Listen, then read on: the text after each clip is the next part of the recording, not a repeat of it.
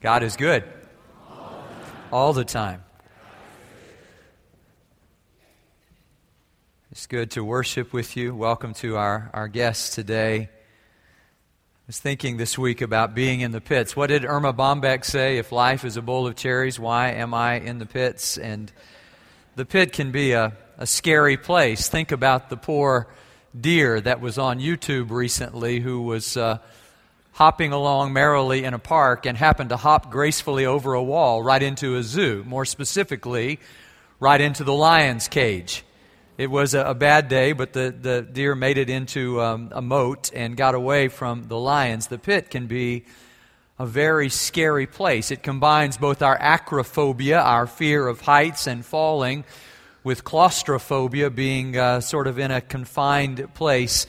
We all remember Jessica McClure, who on October the 14th, 1987, caught all of our attention when she fell down an abandoned well, a drainage pipe in Midland, Texas. She was 18 months old, and for 58 hours, do you remember, my wife and I were riveted to the television screen just seeing what was going to happen to baby Jessica. Later they made a movie about her and called her Everybody's Baby, because when she was in that well, she belonged to all of us, and we all felt that.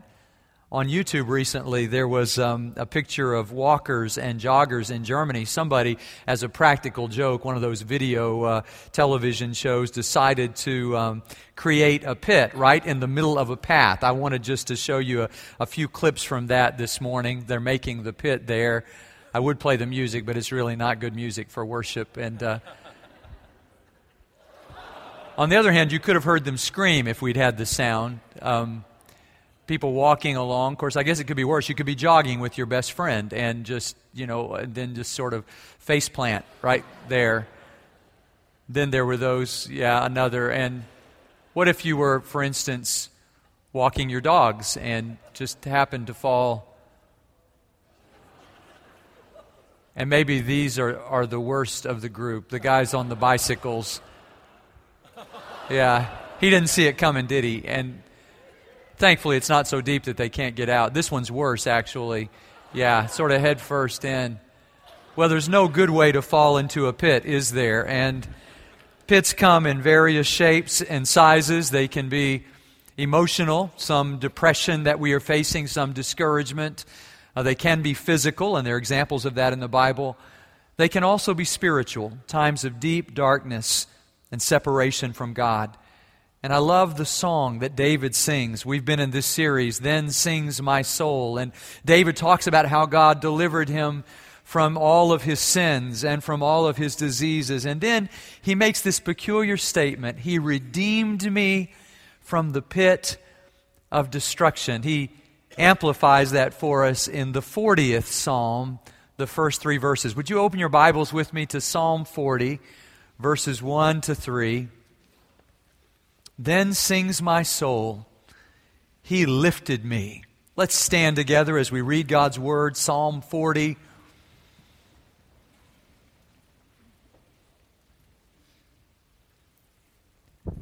Let this song resonate in our hearts as we share it together. I waited patiently for the Lord.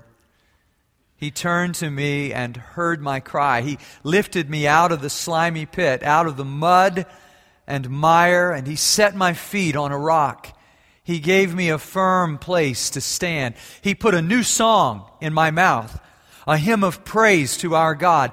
Many will see and fear and put their trust in the Lord. Would you pray with me? Father, may the words of my mouth and the meditations of our hearts be pleasing in Your sight, O Lord, our rock and our Redeemer. We pray in Jesus' name. Amen. Thank you. You may be seated.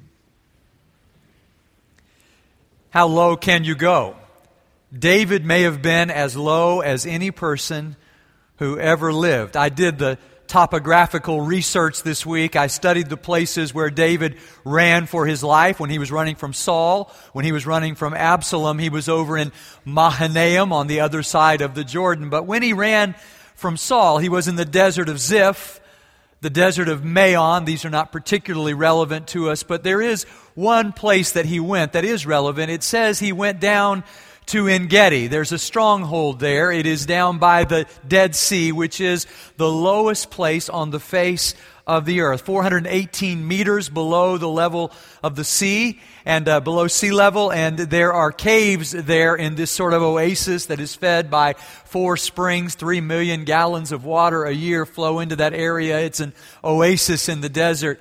And in those caves, David hid from Saul, going perhaps as low topographically as any person could ever go. But God delivered him from that. Time and again, God rescued him from the hand of Saul. Later, when his son Absalom was involved in this great revolt, God delivered him from that as well.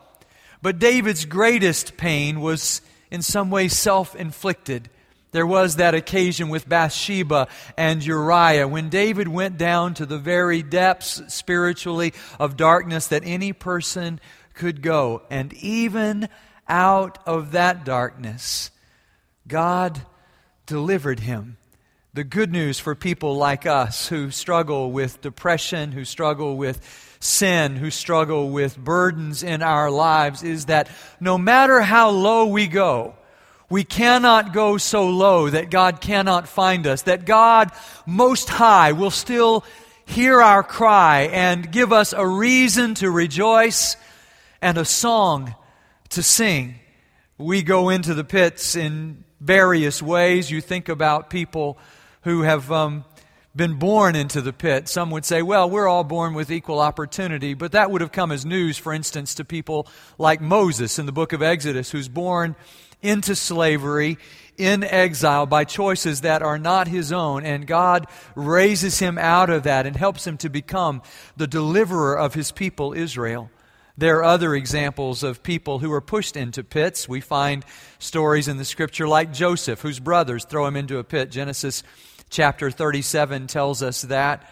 Then there's the story of Jeremiah, who's thrown. The word is cistern. It's the same word that's used here. This idea of the pit in Psalm 40 is like a container, a cistern that was dug to hold water. And this particular cistern, Jeremiah chapter 38, verses 6 and 9, tell us that there was no water in the cistern, but there was deep mud.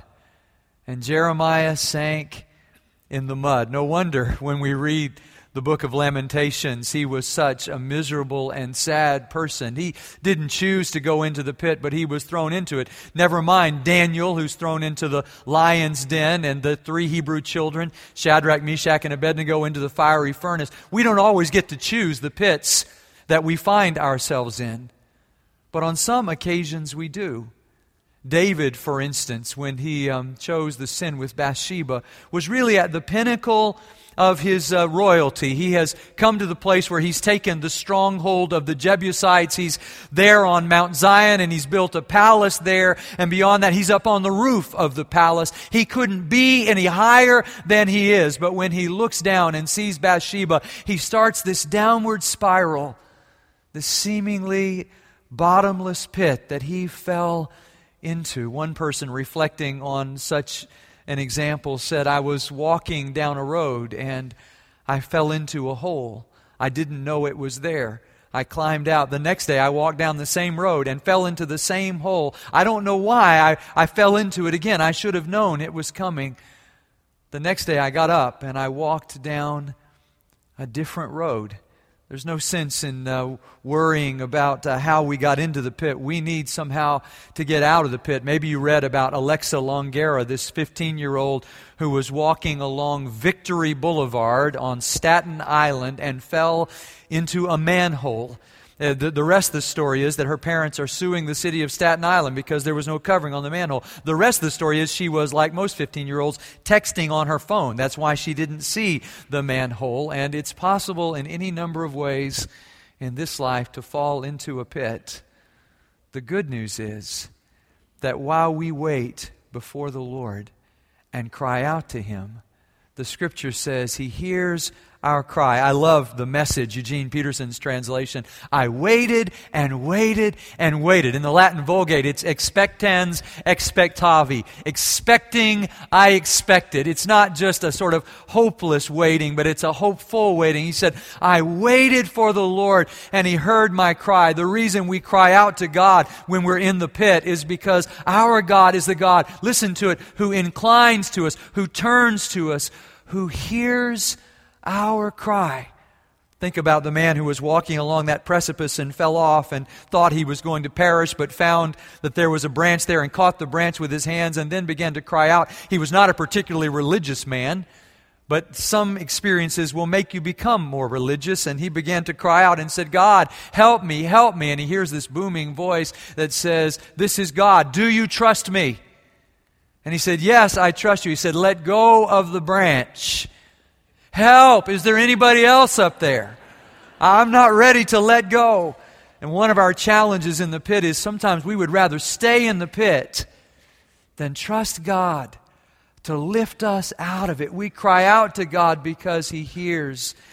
We praise God because He helps. Listen to verse 2. He lifted me out of the slimy pit, out of the mud and mire. The King James Version, the miry clay. It sounds like quicksand, doesn't it? I saw so many movies when I was a kid. More recently, The Princess Bride and Hidalgo are movies that have pictures of quicksand. I was so afraid of that when I was a kid. I was just sure someday I was going to be walking down a trail just like those people in the video and just fall in, and wouldn't be able to get out. I did some study on this week. It turns out that because the sand and water are more dense than the human body, that in fact you would never sink any further than to your waist. Did you know that? Of course, if you were in a tidal zone, which is where these often happen, and the tide came in, it wouldn't matter that you had only sunk up to your waist because the water would go over your head. But what is true about those stories is it is nearly impossible to get out on your own. In fact, one person, a scientist, did a study and said getting yourself out of quicksand up to your waist would be the equivalent of lifting a medium-sized automobile. We need help. When we fall into the miry clay, we need somebody outside ourselves who will deliver us. It's not as though you and I will wish our way out of our dilemma. We won't fight our way out. We won't climb our way out. You know this story that's making the rounds about them. It's a terrible story. The man who owns the donkey, and the donkey falls into the well, and it's an old donkey, and the donkey's braying down there, but he looks down and thinks, the donkey's too old. It'd be too much trouble to pull him out. I think I'll just fill in the well. And so he begins to throw dirt in, and the donkey's braying, but then eventually the donkey becomes quiet, and he thinks the donkey's been buried, but he looks down, and the donkey is just shaking off the dirt and stepping up. Have you heard this story? And he shakes off the dirt and steps up and pretty soon the donkey walks right out of the well. It's a marvelous story. I mean, no donkey is hurt in this story. It's wonderful. The donkey survives. But that's not our story. First of all, God doesn't give up on us, even when we give up on ourselves. And second of all, God doesn't bury us, but He did watch His Son placed in a tomb. His Son was buried so that He could raise Him back to life again. And if our God can raise His Son victoriously from the grave, then He can lift us. Believe me when I say, love lifted me. Love lifted me when nothing else would do. When we were still sinners, Christ died for us. It wasn't as though we sort of helped ourselves. The good news, the gospel is not that God helps those who help themselves. The gospel is while we were still sinners, Christ died for us. And the good news is when we realize that God has delivered us, He gives us a song of deliverance, of courage, of strength. Listen to what He says. He not only lifts me out, but He sets my feet on a rock. The message, again, gives the impression that God, like we do with a toddler, that we stand up, sort of steadies him there just to make sure, okay, you're not going to fall. You're safe here. And then gives him a song in his mouth, a hymn of praise to God, so that many see and fear and put their trust in the Lord. From David's perspective, God gives the song so that he can worship Him, so that he can lift a song of praise to Him, but also so that he can bear witness to the fact that God is the one who delivers. Many will see and fear and put their trust in the Lord. It is like that story of Paul and Silas when they are thrown into the dungeon in Philippi for doing nothing other than telling the truth. But while they are there, it says at midnight, they began to pray and to sing songs. And I love what verse 25 says. The prisoners were listening. They had never heard anybody. They'd been in prison for a while. They'd never heard anybody sing songs of praise to God, offer a hymn to the Lord in the midst of the pit. And when you and I, in the middle of our pain, begin to bless God and bless others, people will notice that. The prisoners are listening. We live in a world where people are in bondage to sin, in slavery to their own choices, and our God is the God who sets us free. And if you and I will simply tell our story, other people will hear. Sometimes I think we have to have a voice to sing. Somebody said, they've not done a survey of Tallowood as far as I know, but of evangelical congregations, that 40% of the people don't sing. Imagine that. I guess people think you have to have a voice to sing. You don't have to have a voice to sing. You just have to have a song. And the only question we need to answer today is, has God, David says, He gave me a new song to sing. And if you and I have found relationship with God, and we have found forgiveness in Christ, and we have found that He has healed us of our spiritual diseases and delivered us from the pit, believe me when I say, even if we don't have a voice, we have a song. Lee Strobel tells about his little girl Allison, who when he became a Christian, he said at that point in her life, all she had ever heard from her father was anger and profanity. She had witnessed him kick a hole in the living room wall because he was so angry, this prominent atheist and journalist. And then he became a believer in Christ. And some months later, little Allison, his daughter, who had often gone to sleep in fear at night of her own father, went to her mother and said, I want God to do for me what He has done for Daddy. Lee Strobel says the transformation in his life was so great that his daughter noticed it and she wanted it in her life as well. Do you have a song? By all means, sing that song. I remember when I was a young pastor, my brother was a member of Tallowood. He used to sing in this choir, and I came down to stay at his house one night. I was visiting a church member at M.D. Anderson. Driving back, we had 2 kids at camp up at Latham Springs, and so I had to get back there, and Melanie and I were engaged, and I stopped and saw her on the way, and my brother gave me this little cassette tape. It was just a song of hymns sung by our choir, and I had heard these hymns before. We sang some of them this morning, but I had never heard this arrangement of this hymn.